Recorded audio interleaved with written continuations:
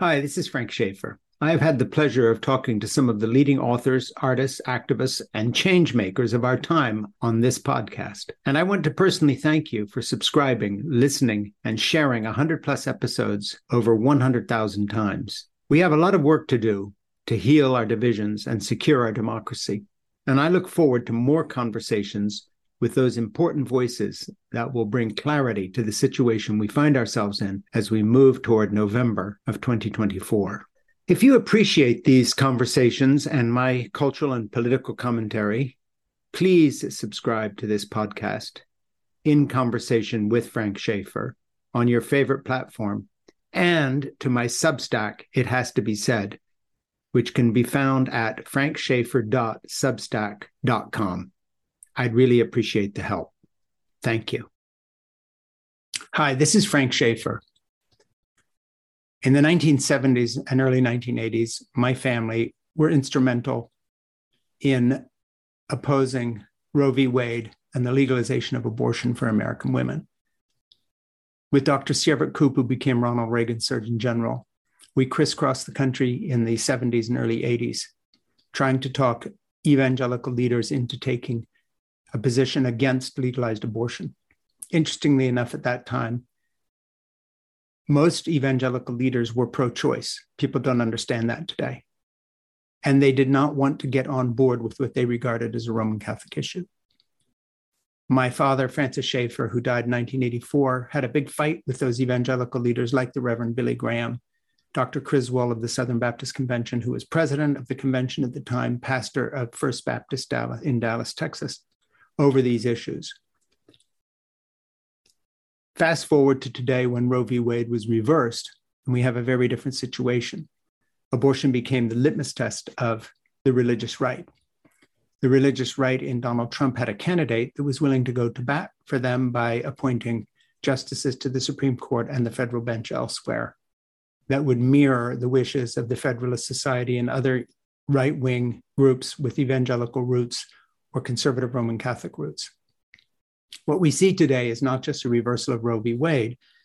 What we see today is the establishment of a theocracy, replacing the idea of individual privacy in the United States. The long reach of evangelical Roman Catholic theology into the arena of politics, in which there's no pretense even of a separation of church and state. We can see that in another recent ruling that said it was okay for religious schools in the state of Maine to receive vouchers, federally and state-funded vouchers for education. We see it in the rulings during the COVID epidemic when the Supreme Court exempted religious institutions from ordinary public health issues, such as wearing masks or not meeting during a time when other public meetings were banned. And now we see it in the striking down of a woman's right to choose. And of course, what will follow is more items on the theocratic agenda. Gay rights will be attacked wholesale.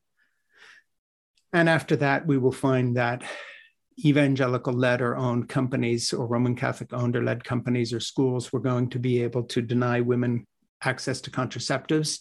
There will be a war made on the morning after pill, Plan B, and all these other things.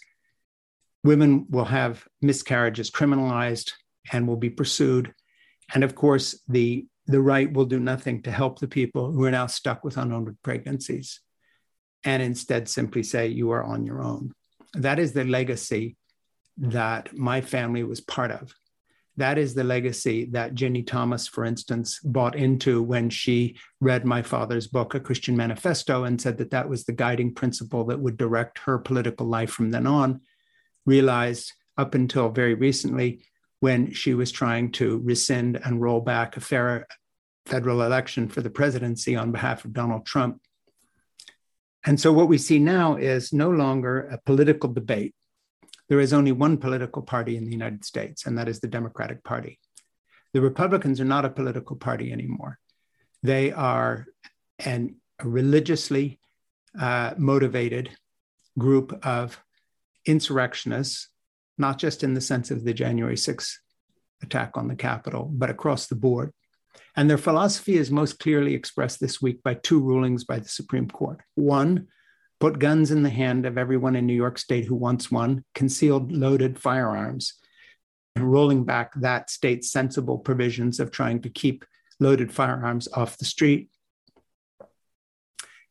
2, take away a woman's right to choose. So what we see here is the right-wing agenda. Yes to violence and to guns, and the right to cause bodily harm and death if someone feels threatened or not threatened, maybe just a road rage incident, something at the airport, the all too common things we see now of misbehavior on every level in this culture. Put guns in our hands at an angry time in society. Yes to guns, yes to violence, but no to privacy, no to women's rights, no to the choice to live one's life as one wants. Yes to violence, no to women's rights. It's the starkest juxtaposition of two rulings one could imagine, almost to the point of irony. If I was writing a novel set in the present, a kind of a new Handmaid's Tale, I wouldn't put those two things together. I'd say, no, that could never happen. Nobody could be that stupid and or so full of hubris in a kind of an attitude of telling everyone to just go to hell and we don't care what it looks like, to put those two rulings together back to back. Yes to guns, no to women's rights. Think about that. Since my family was involved in the ideological shaping of the far-right evangelical movement, I've spent the last 30 plus years trying to offer an alternative to their vision. And that alternative is one that used to be what we call democracy. And I just want to say this, the left is also paying a price for its stupidity. And I'll point to one example. Where was everybody during the Hillary Clinton run for president? A lot of people on the left were further left than she was, and therefore criticizing her and trying to find candidates that more closely represented their ideological mindset. People on the right, people like Sinema and others, staked out a position when Joe Biden was elected to the right of the president, making sure that they torpedoed his agenda. And what we have is a right-wing, evangelical-led, Roman Catholic-led movement bent on theocracy, taking away our rights, the right to privacy, put guns on the street, yes to violence, no to women's rights. And on the other side, we have a left wing so tied up in its own infighting, whether that's over correct pronouns or over candidates that were further to the left than Hillary Clinton, or over ideological purity issues, or what term to use to describe people from Latin America, on and on and on and on and on. And on the right, instead, you had the Federalist Society with a 50-year program that produced, in the end, Amy Coney Barrett and the other ideologues on the court who never lost sight of what they wanted.